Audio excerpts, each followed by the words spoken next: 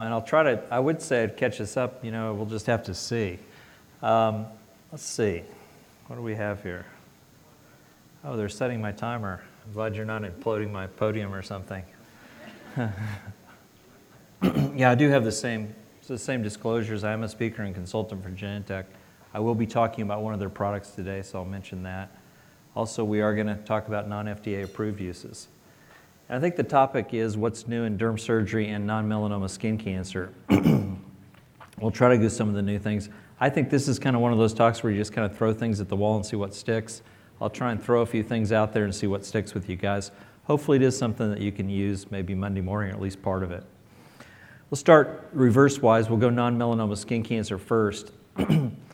And if you look at what's new and improved in this area, it's really one thing, and I think it is a major advance in dermatology. It's the hedgehog pathway inhibitors. Not something that you use every day, but it is one of those landmark things where there's a lot of science behind it. There's a lot of interest in it, and I think that there's really a lot of research going on.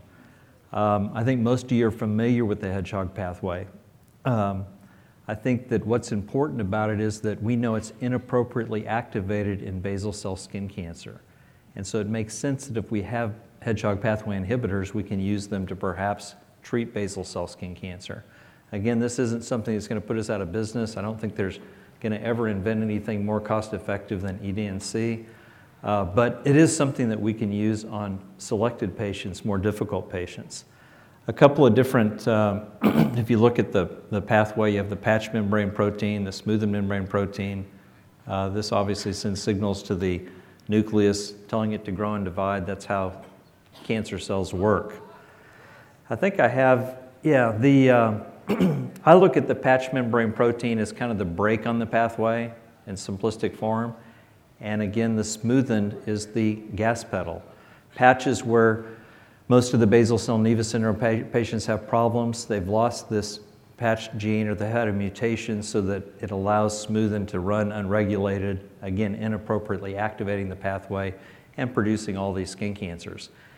And evidently the same thing happens in individual sporadic basal cell skin cancers. They have this hedgehog problem also, where they inappropriately are activated. So my first question is, vismodegib and sunitinib, the only